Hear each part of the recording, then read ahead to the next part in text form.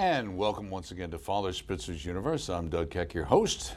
I'm kind of the gatekeeper here at the intersection of faith and reason. There's no toll. It's totally free.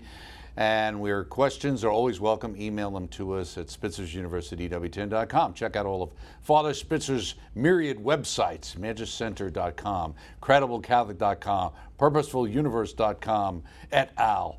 And be sure to check out EWTN's on-demand page. We've got more and more programming on there, including Father Spitzer's Universe, and it's available 24/7, and it's all free, so check that out. Our EWTN On-Demand, all-new look.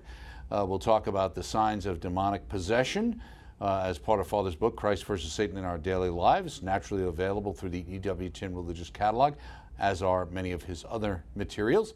And the book of the month for January, Graceful Living Meditations to help you grow closer to God day by day, by our great friend and one and only Jeanette Benkovic-Williams. And it's proudly published by EWTN, of course. With that, we turn to Father Spitzer, who's now coming into focus once again. Great to see you, Father, and if you'd like to kick everything off with a prayer, that'd be great. I would. In the name of the Father, and of the Son, and of the Holy Spirit, amen. Heavenly Father, we give you thanks for your many blessings to us, the blessing especially of this ministry, our ability to serve in it. We ask you to send your Holy Spirit down upon Doug, myself, our whole audience this day, so that everything we do and say will be brought to fruition in your will for the good of your people, your church, and your kingdom. We ask these things through Jesus our Lord. Amen. Amen. And Mary, seat of wisdom, pray for us. In the name of the Father, and of the Son, and of the Holy Spirit. Amen. Amen. Thank you so much, Father. Great to see you. Hope you are doing well out there on the West Coast. Doing very well. Good. Yeah. So let's get to a couple of articles I thought were interesting. This was something recently published in Religion News, and it has to do with a new group called ARC. ARC is part of a larger realignment within North American Protestantism, and it really has to do with Episcopalians, Presbyterians, Lutherans forming their own denominations over issues of sexuality and LGBTQ things going on. Mm-hmm. And so what was interesting in this article is the fact that these people have voted to leave. They're forming this new group. And that one of the concerns that's mentioned in the article is that the people who are leaving tend to be the more conservative, which you would expect, of course. Yeah. But what I thought was interesting is that realistically it's a large group of conservative churches that are providing a lot of the income to the denomination. I really think that the mass exodus of all these conservative churches is going to throw the RCA, which is the Reformed Churches of America, into a difficult financial situation. Goes on to say, I doubt the RCA will be financially sustainable much longer. So here you have, this is about the Reformed Church in America and people leaving, but I thought it was interesting, not only are they leaving, and when you hear about the numbers, they're talking about the numbers basically being about 200,000 members, fewer than that. In that, and 1,000 churches, so you can do the math of how many churches allegedly there are people in churches. But the idea that the conservatives are the ones who are giving the money, what a surprise. Yeah, that's right. Well, that's where the conviction is. Mm-hmm. I mean, if you want to interpret conservatism in the sense of having a real belief in God and making that hope in Christ the center of your life, if you're doing that, probably you're going to be closely following the moral teaching of Jesus Christ, and if you're doing that, you probably will be called a conservative by most people's standards today. So I'm afraid that just following traditional moral prescriptions now gets us the label of being conservative. So what's new? Right. Well, let me ask you, you obviously are an educated man, as they say, and obviously an academic, since being the president of Gonzaga College, who was ranked #1 in the country, at least last week.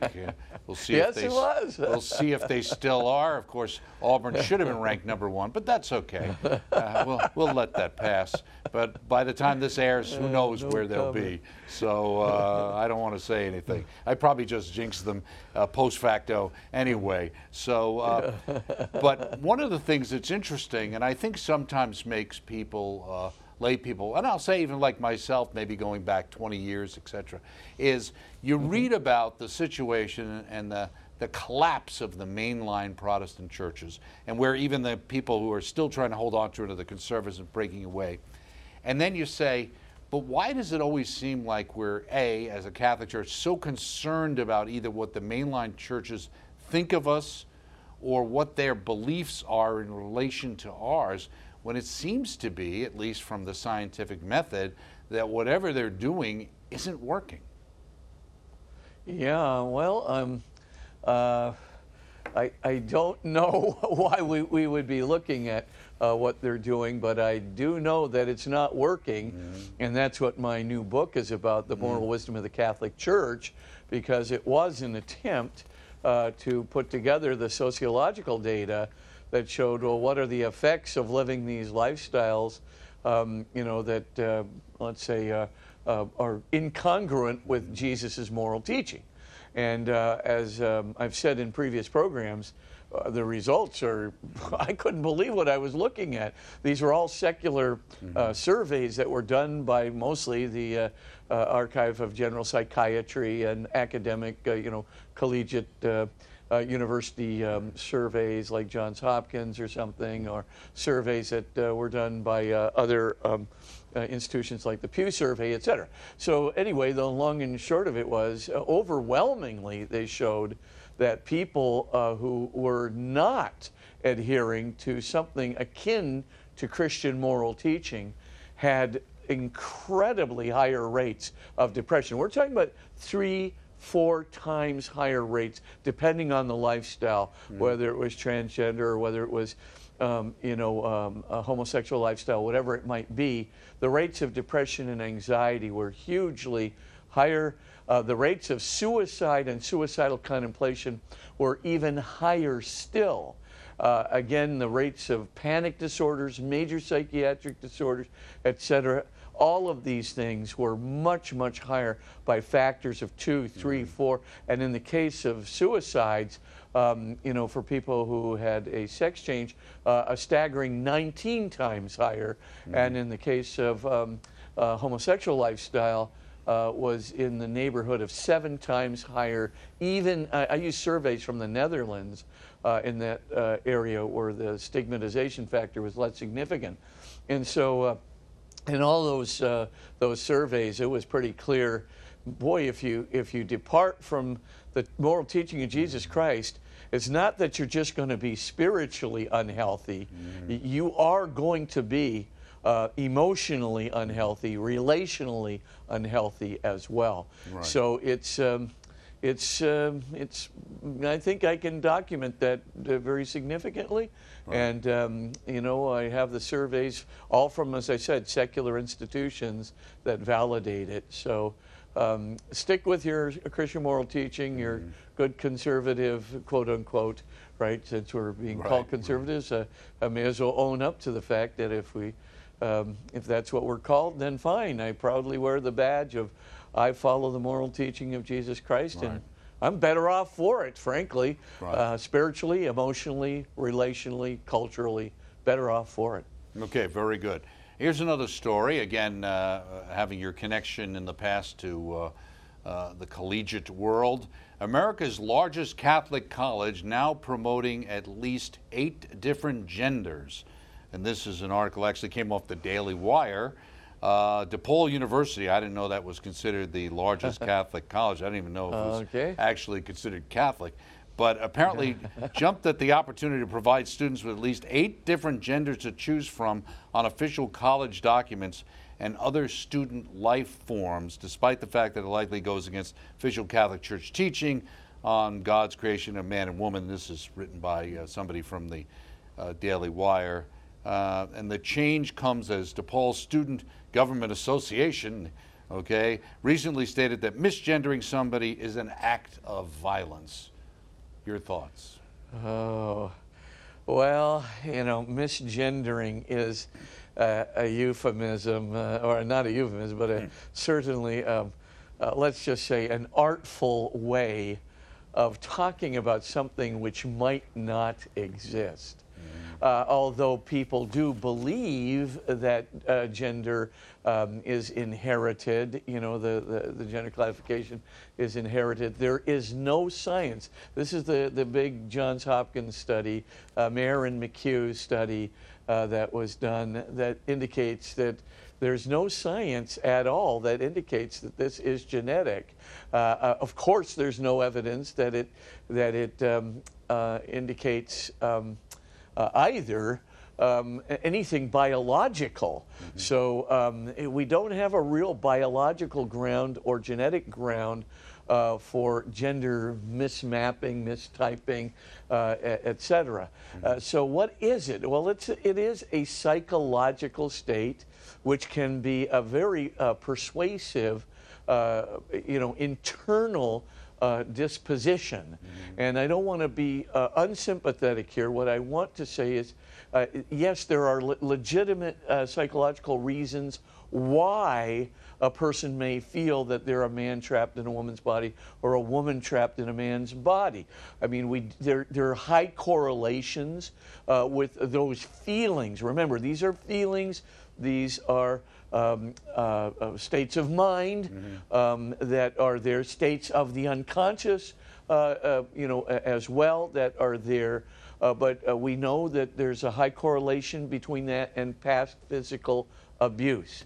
So physical sexual abuse correlates, I believe, in about 50% of the cases. Some studies say 60% of the cases of those who have these transgender or cross-gender confusions when they differ from their biological sex. So that's one thing. Another correlation that's very high is anxiety on the part of the opposite gendered parents. So the little boy may think that his mother's anxiety is a result of something that he has done, or the little girl may think that her father's anxiety is something that she has done, and that what she has done is she came out the wrong gender. And so the anxiety level is there because she believes, if I could just be a boy, or in the case of the boy, if I could just be a girl, then everything would be, mom would be happy, or in the other case, dad would be happy. Now, the problem there, of course, is that these things can be therapeutically resolved.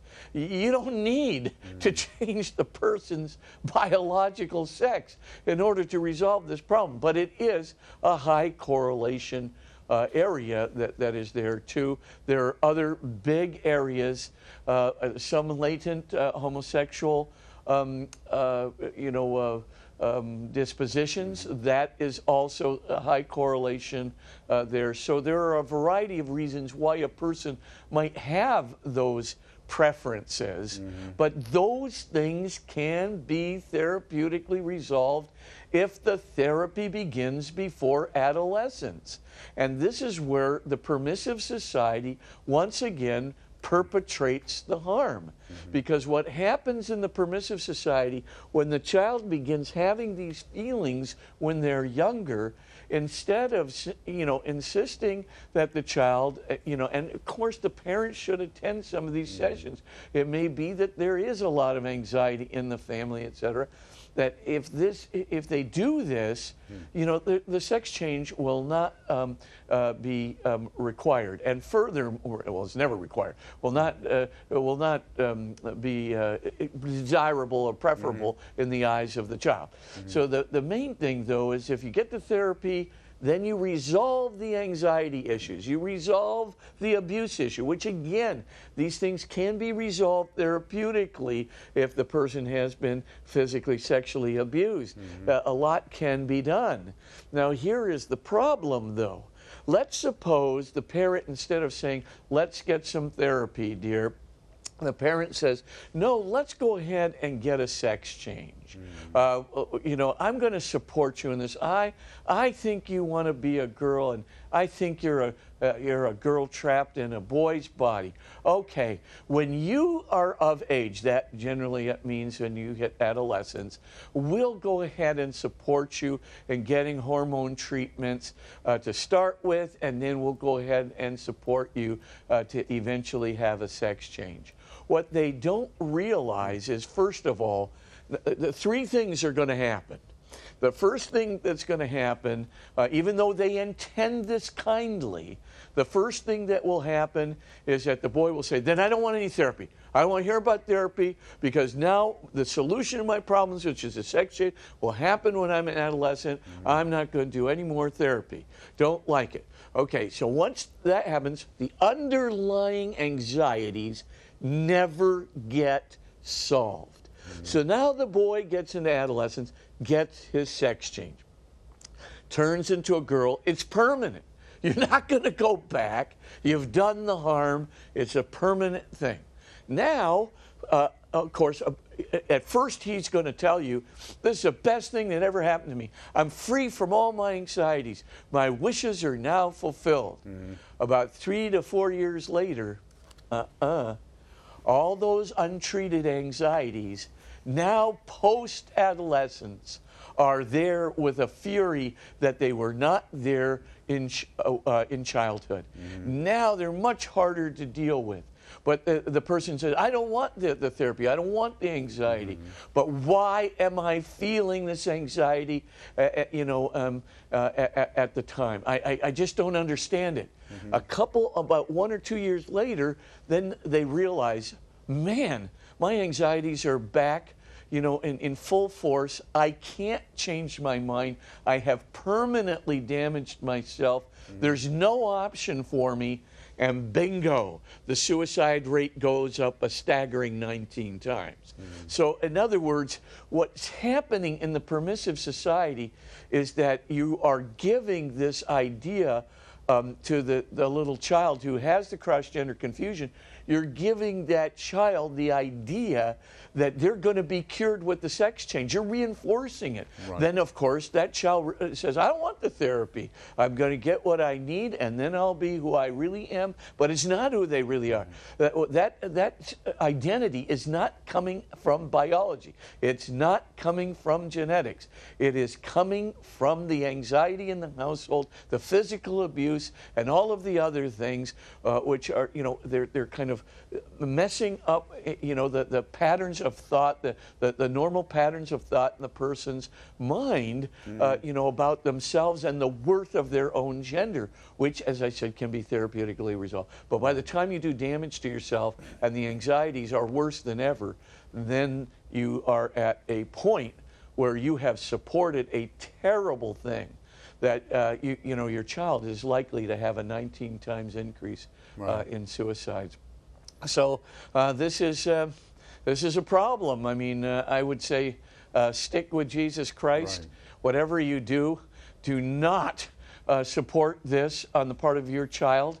Get therapy and attend the therapy sessions yourself. If as a parent you're experiencing this, I'll tell you it will pay off in the long run. Your child will be 1,000 times more happy, and certainly the risk of suicide, etc., will be off the radar screen. So anyway, I just leave it at that. Okay, very good. Here's another article that we've kind of talked a little bit about. This is from Crisis Magazine, Reaching the Post-Christian Generation, which is clearly a great effort of the Magis Center, and it talks about the dramatic increases in the rates of anxiety, depression, and suicide, and overall faith. And it's based on the Pew Research and the Barner study.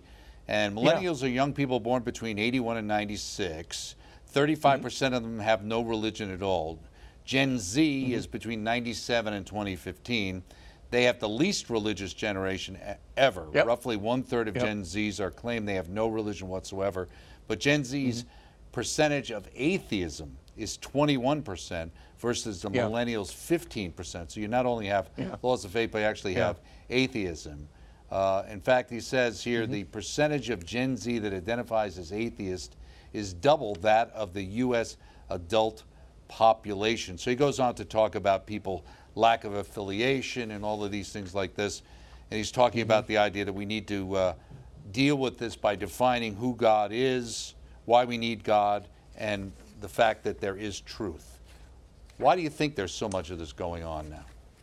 Well, I think it's three causes, and don't want to bore you with all of this, but the first cause for sure is that there is a confusion in the mind of the Gen Zs, particularly a confusion about science being in opposition to faith or to God.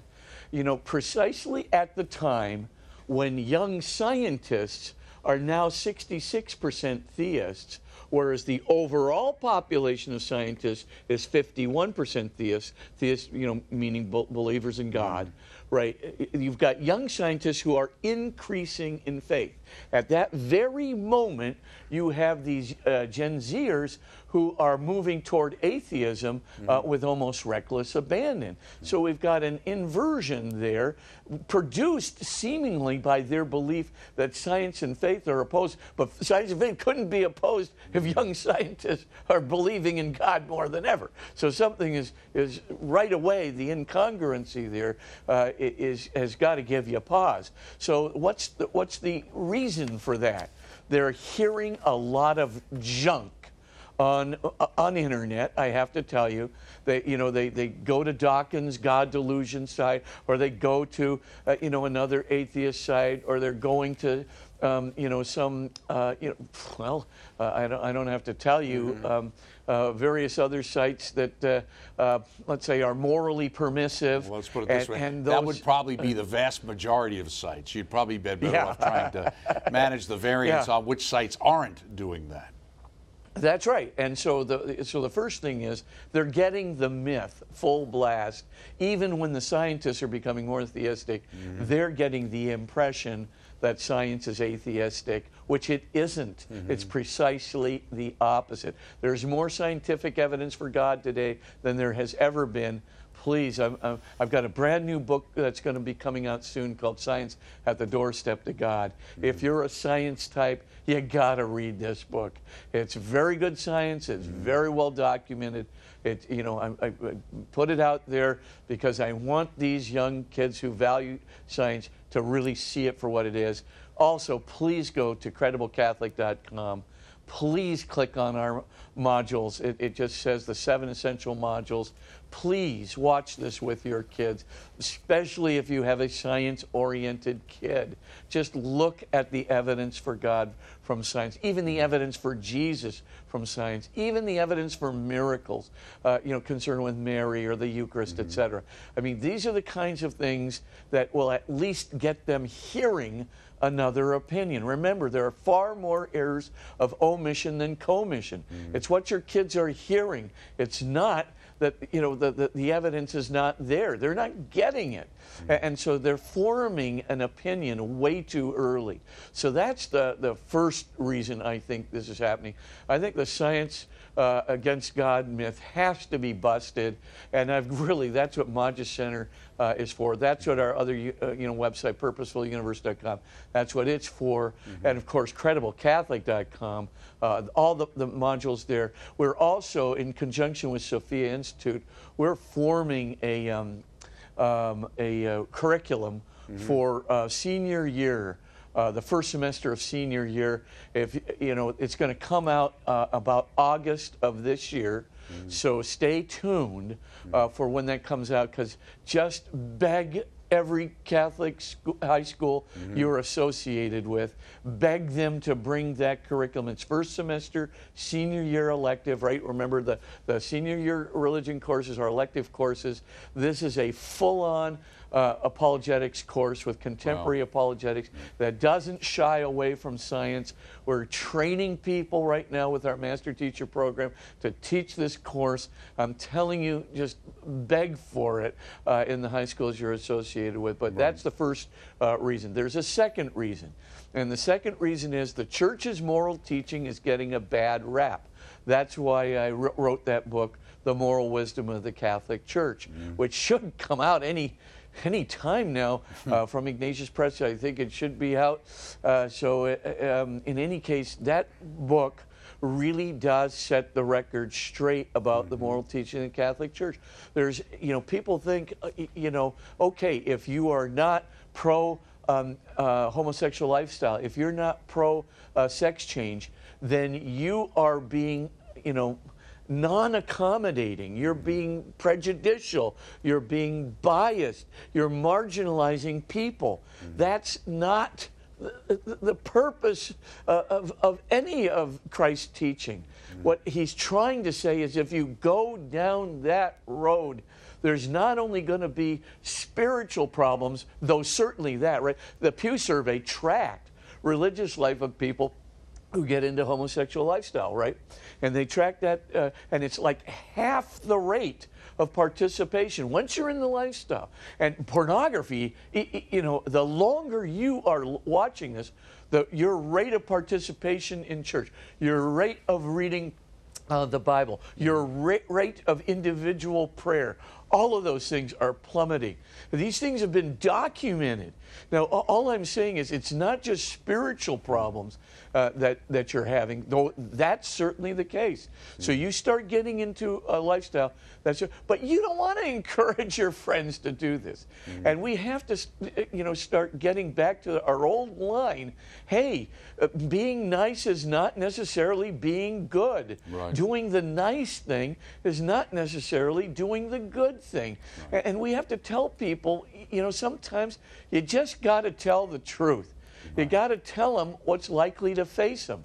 Now, is that, you can say, well, that's not nice. It isn't nice, but you're at least giving your child or you're giving your friend some kind of an objective, secular, psychiatric survey that's going to tell them what's likely to happen to them. And what's wrong with saying the truth? You know, at some point, we have to stop this idea of hiding the truth from people in order to be nice. We should tell them the truth in order to be good and to do the good for them and to do the good for them in the long run. But here's the problem with respect to religion. See, you look at those Christians and those traditional Christians, you can see that they marginalize all of these groups. They're not marginalizing the groups. They're telling the truth about the lifestyle, and they want that truth about the lifestyle to be given to individuals.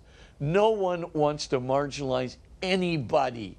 I mean, I really, you know, I mean, being a blind person myself, I can tell you, I don't like it when people sort of shy away from me or, you know, they get irritated with me because you know, at an airport or something, I ask a question, you know, and they get irritated. I don't like it, you know, but, you know, I experience it myself.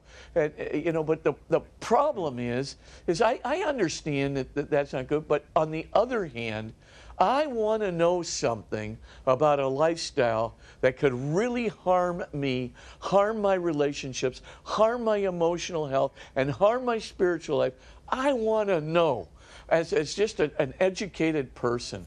And I think we can sit down and reason with people still. And I think kids will still listen to that reason.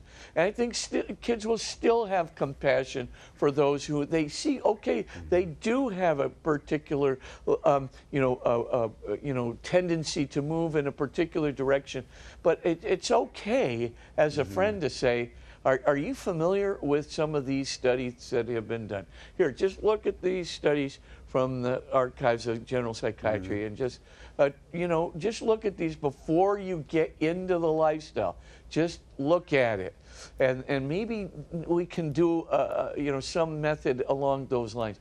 But I think a lot of kids think, that Christians, especially traditional Christians who follow moral teaching of Jesus, they think that we are real bums, to be honest with you, that we're marginalizing people and prejudicial against people, when in point of fact, we're trying to say, here's what Jesus said, and it actually turns out to be really good for you emotionally and relationally by good, scientific methods. So that's a second thing that's out there. We're going to have to wait for the third until we come back from the break. And I was interested in what you had to say about this elective course, because I think most of us in Catholic school, the elective part was that we could elect to have religion or not. That seemed to be the problem. We'll practice it going forward, which is why we have so many troubles in our country today. Much more here with Father Spitzer, including number 3, when we come back.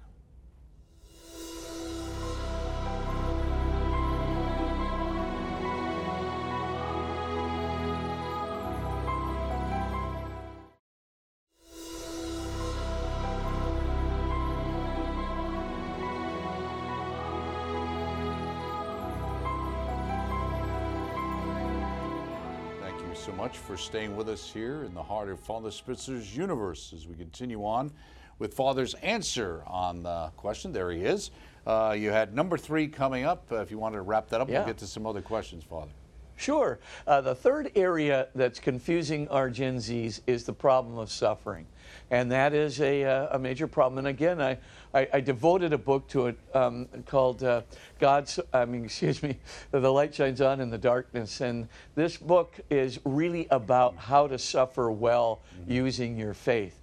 But for a lot of young people, they have not been instructed on how faith can transform suffering into eternal salvation, the purification of their love, into all kinds of real virtues, not just courage and not just resilience and fortitude, but really humility and the virtue of love, etc. All of which, of course, not only leads to a very good emotionally balanced life, but will also lead to salvation, eternal salvation. But the problem of suffering is really tough because these kids look out there, they have no instruction, and they go, well, poor Harry, he's suffering, but I'm not suffering that much. Or, poor Mary, she's suffering, but, I'm not suffering that much. God is not just. Right. And, Jesus not only came down to suffer with us, to show us that suffering had a meaning and suffering had a way and that suffering could be offered up for the life of the world. But Jesus also, is trying to tell us in various ways, you've got to be very careful about that notion of whether God is just or not. He comes on, he says, it's harder for a rich man to get into the kingdom of heaven than for a camel to pass through the eye of a needle. Now, you look at that and people are shocked, because they go, well, wait a minute. You telling me that rich people have less of a chance of getting into heaven than poor people? And Jesus is going, exactly. And is that because there's something wrong with having money? No. It's because having money distracts you from thinking about salvation. Having a lot of money and, power goes with money. And talent is generally required to get some money. So if you got the talent and you got the wealth, and you've got the power, that's kind of riches in the Semitic sense, right? The broad definition of you got lots of riches. And what does power, wealth, money, what have all the saints said? What has Jesus Christ said about that? It's terribly distracting. Right. It can get in the way, right? It's the distractions of the world. It's like the seed that grows up, and is choked off by the weeds and so forth and so on, because it gets concerned with the problems of the world. But if you have all those things going on, what Jesus is saying is, you might have a better life now. You might be more esteemed now. You might have less hassles now. You won't have to get somebody to lead you through the airport now. But later on, tougher.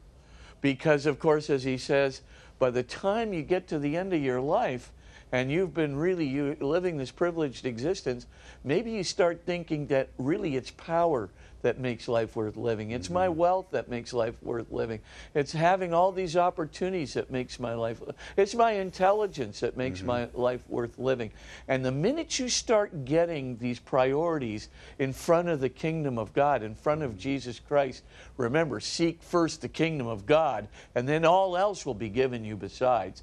Well, once you start getting all these priorities ahead of the kingdom, then it gets harder and harder and harder to choose the kingdom when push comes to shove, not only in your moral life, but at the end of your life.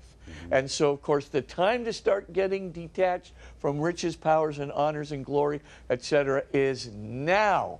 Now's the time to start getting detached. The time to get detached from your ego. And I'm not saying wealthy people who have lots of talent are more egotistical, but they could be. They could be even narcissistic. And that egoism and that narcissism, if you're not detaching now, if you're not trying to do something for the kingdom of God now, if you're not trying trying to make a difference to the lives of people now, if you're not giving some time to your faith now, and you're giving all your time to power and money, and you think, I'm the biggest, hottest guy that ever lived, I am great. Me, I am the Messiah unto myself. Now, of course, you're never going to say it that way, but boy, you could think it implicitly. The Gordon Gekko of Catholicism, right? Exactly. Right. Oh, yeah, exactly. Listen, sport. He's got Well, it's all the interesting, disdain too, in the world for his inferiors. Right. What you're saying there, too, is the idea of it would have run so opposite of what the people at the time would have seen. They would have seen people who are rich or successful or have a lot are being blessed by God because... That's right. Right? Yeah, no, you're absolutely right. That was the common perception in first century Judaism. Mm-hmm. If you're wealthy, God's blessed you, that you're favored. If you're poor, aha, there's sin somewhere, maybe your sin, maybe your father's sin, your grandfather's sin, something went awry somewhere, and you are now at the end of the chain. So now Jesus is going to switch it up and go, no, it's really having wealth, talent, power, honor. These are not the things you want, because these are the ways to narcissism and attachment to ego. These are the ways to attach yourself to sensuality and power and dominion. And all of those things will get in the way of love. They'll get in the way of virtue. They'll get in the way of goodness. They'll get in the way of getting to the kingdom of God, because you're going to keep prioritizing them until when push comes to shove, you'll choose them even above God, even above Jesus, even above the kingdom. They're so powerfully manifest. And people go, I would never do that. Right. You know, sex and power, like Saint and Peter, right? All the, and I would ego. never deny you, Lord, right? Yeah, exactly. So all these, but they are very powerful addictions, and they can become almost addictive. Wow. And so what we have to do to catechize our young people is to say, hey, wait a minute. Suffering may not be so bad. You know, having some deprivation and challenge may not be so bad.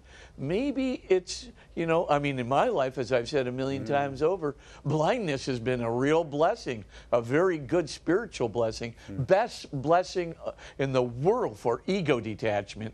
And, oh, I have an ego. I have a big ego. So, I mean, that, all of that, you know, you look at that and you go, hey, if I can just subordinate that to my love for Christ and my love for the people that Christ loves, hey, and he loves everybody, then you know what? That's not a bad deal. I'll take, as Paul said, remember 2 Corinthians 12, you know, I've been given a thorn in the flesh. That means physical suffering. An angel of Satan to beat me, to keep me from getting proud, egotistical, elated, etc., right? Well, yeah. The idea there. And so he says, at the end, he says, I consider this to be good, because in my weakness is my strength. For as I grow weaker, Christ grows stronger in me. Well, I have to tell you, this morning when I got up and I looked in the mirror, my reflection told me, you'll never have to worry about being narcissistic. So it was just something that you know. No, it can happen to anybody, let me tell you. And you've got talents galore, and you could, you know, I mean, I'm not saying you do, but I mean, anybody who's got your obvious intelligence and obvious wit and obvious, you know, memory for everything of significance and history, you know, if you got all that going, what's going to wind up happening is you can obviously put that into first place. I mean, you're working for EWTN, so you don't. But, I mean, you could. You absolutely could. I think you're making it more difficult for me to make it there, Father. I hope our Lord's not listening. No, well, no. Let's face it. And I want to say, what you talked about, and the next question has to do with suffering a little bit, and I hate to say it this way, but like you talk about blindness, but in a small way, having a special needs child in your life is another thing that I think for many, many people helps them to have a better appreciation of what life is really all about. Let's get to a question for somebody that's kind of related to that and the whole idea of suffering. Dear Father Spitzer, my sister is expecting her second child and received the heartbreaking news that her child has Tay-Sachs disease. The doctor said the child would most likely not live beyond the age of 5 and would suffer terrible seizures. My sister and her husband are being pressured to abort the child because it's the, quote, moral thing to do. They look at the child as a blessing from God. How do they convince others the moral thing to do is to provide love for that child for as long as God allows them? Diane. Diane, you've got the solution written right there into your question.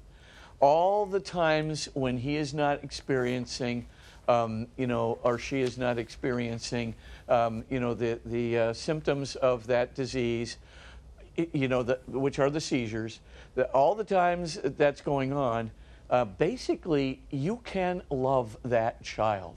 And that, it's the old Mother Teresa philosophy, right? Remember when Malcolm Muggeridge, he was doing that interview Famous when he was interview, still a right, socialist. That's right. And so he comes up and he goes, Mother, why are you starting these homes for the dead? I mean, these people, they're as good, homes for the dying. They're as good as dead, right?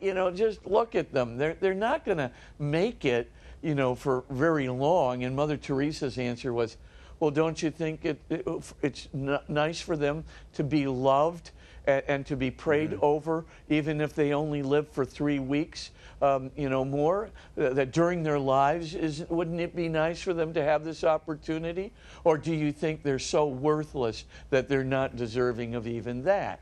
And of course, Malcolm Muggeridge, gulp, oh, well, now that you say it that way, I guess my socialist agenda, maybe got superseded by the existential significance and power of outright compassion and love, and the reception of that utterly transforms our lives, right? We're around people who consider us beloved, and what a difference that makes in our lives. Imagine that little baby gets aborted, and you say, oh, that baby doesn't know anything. There's not enough alpha waves coming out of that brain to signify anything. I'm not so sure about that. I'm absolutely convinced that little babies have souls. And I'm not so convinced that, maybe the soul is not connecting with a fully developed brain. I'll certainly admit to that. But I'm not so sure they don't experience the unlove of a murderer coming after them in the womb. Right. I'm not so sure about that at all. And here's my other thought, by the way. I think that if you do love that child, and you give them, in the moments, they're not having seizures all the time, as you're giving them that love throughout their life up until 5 years old. And we have medications that can help control those seizures. But the main thing, though, that is if we're doing it, that child is getting a good dose of knowing one important thing. They are beloved. And they are not only beloved by the parents, but by the brothers and sisters, and they are beloved too in the eyes of God. You notice that those beloved children who have, some real challenges in their lives, they tend to be very religiously trusting. I have to tell you, I used to go to the Larch houses, when I could get over there when I was at Gonzaga. And I just, their religious abilities and sensibilities and their awareness of God and their trust in God and their belief in their own lovability just floored me. It utterly floored me. And of course, they're like sanity for the world. Right. I mean, if anybody is really having a depressive period, go to a Larch house for dinner. I'll tell you, there's something about being with those innocents, something about seeing love and trust in God writ large in a heart. Yes, of course they can be misbehaved. Of course they can do this and that and make life miserable for parents. However, I will tell you one thing. There's something about them that just says, this is what matters in life. Power, honors, riches, glory, and ego. Forget about it.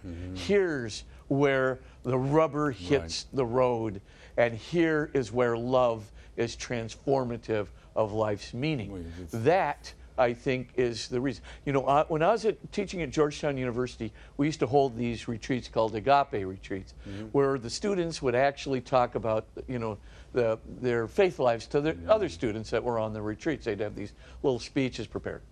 But the main thing on the agape retreat was the topic. There was always the topic on suffering.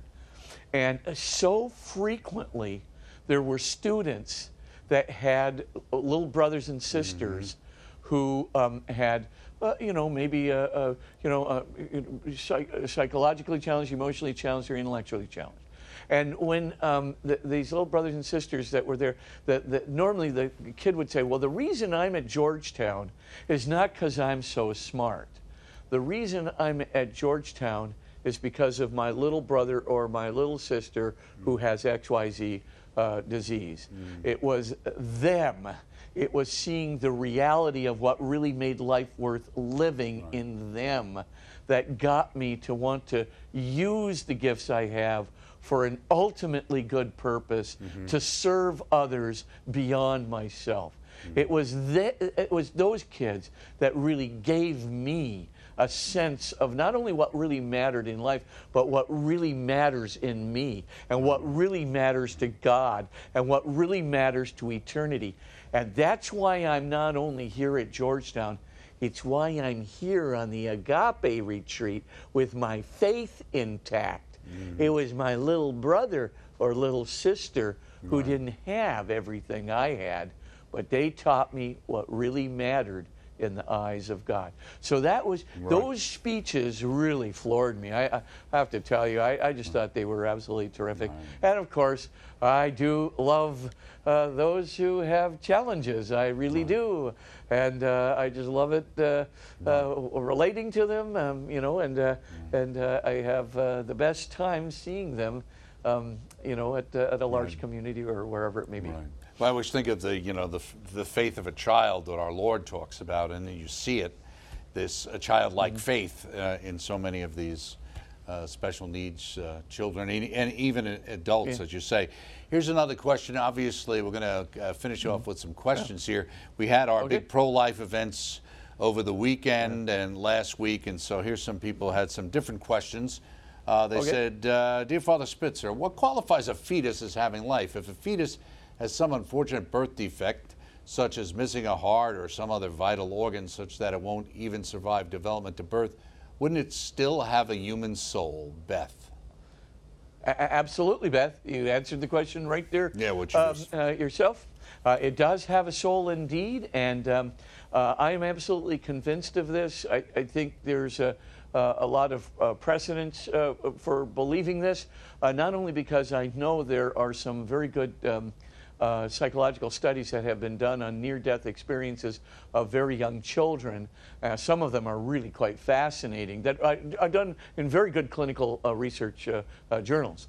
But the main thing is also, of course, anecdotal things, where I remember this book called Heaven is for Real, where there was this little kid there who was about 4 years old, and he basically, you know, he had a terrible problem, you know, that almost killed him in the operating room. And he has a near-death experience, and as he goes there, he sees his little sister, who he didn't even know about. She had miscarried, you know, a few years before he was born. So anyway, he comes back and he's just talking to his mother just incidentally. And he says, you know, Mom, I met my sister. And of course she goes, well, of course you met your sister. She's right over here, you know, she's living at the house. And he goes, no, not that sister. I met this other sister. And she goes, well, what do you mean? And I saw her in heaven. And she came out and she ran toward me and hugged me. The mother says, well, what are you talking about? And she says, well, she said that she died in your tummy, and that, you know, she didn't survive to be born into the world. And the mother, of course, the jaw is dropping. And then she goes on to say, well, what was her name? And he says to her, well, she has no name because Daddy didn't give her one. You didn't give her one because you didn't know what sex she was or what gender she was, or whether she was a boy or a girl. That's what he said. And so the mother, of course, it was all true.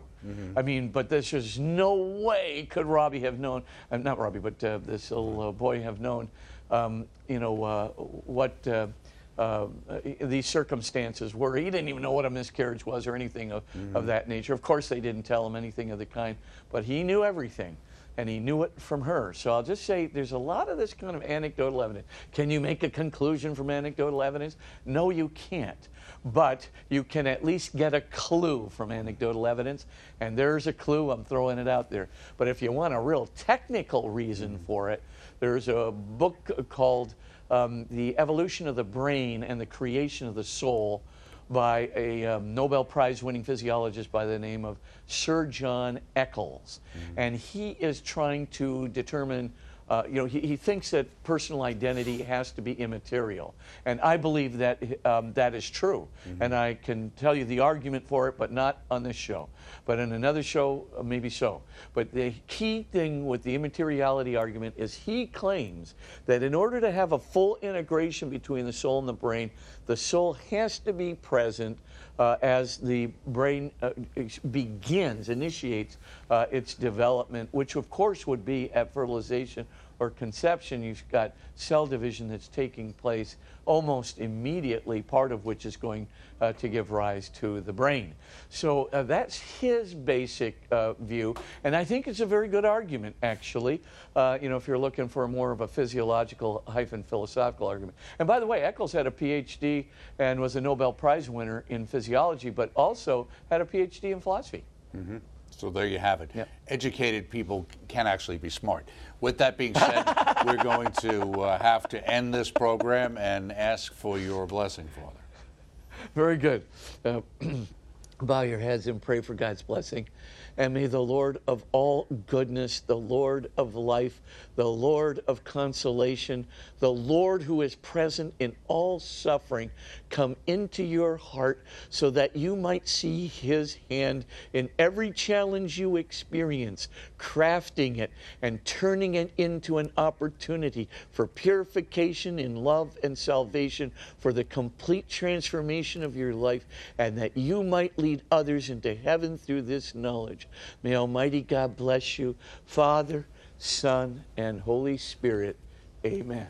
Amen. Thank you so much, Father Spitzer. Stay well. We shall see you next week in your universe. Don't forget that Father Spitzer's books are available through our EWTN Religious Catalog, a bunch of great videos as well. Next week we'll pick up Signs of Demonic Possession from Father's book. And look for an EWTN bookmark I did with our great Father Joseph Mary Wolf, talking about one of Mother's works, In His Sandals, A Journey with Jesus. It's based on one of the talks and shows she did very early on for EWTN. Also, Catholic University of America Patronal Mass in honor of St. Thomas Aquinas, live from the Basilica National Shrine of Immaculate Conception in Washington, D.C., coming up on the 27th at 12:10 p.m. Eastern Time, right here on EWTN, where all things are Catholic, every day, 7 days a week, 24/7, along with Father Spitzer's Universe. We'll look for you next time. Thanks.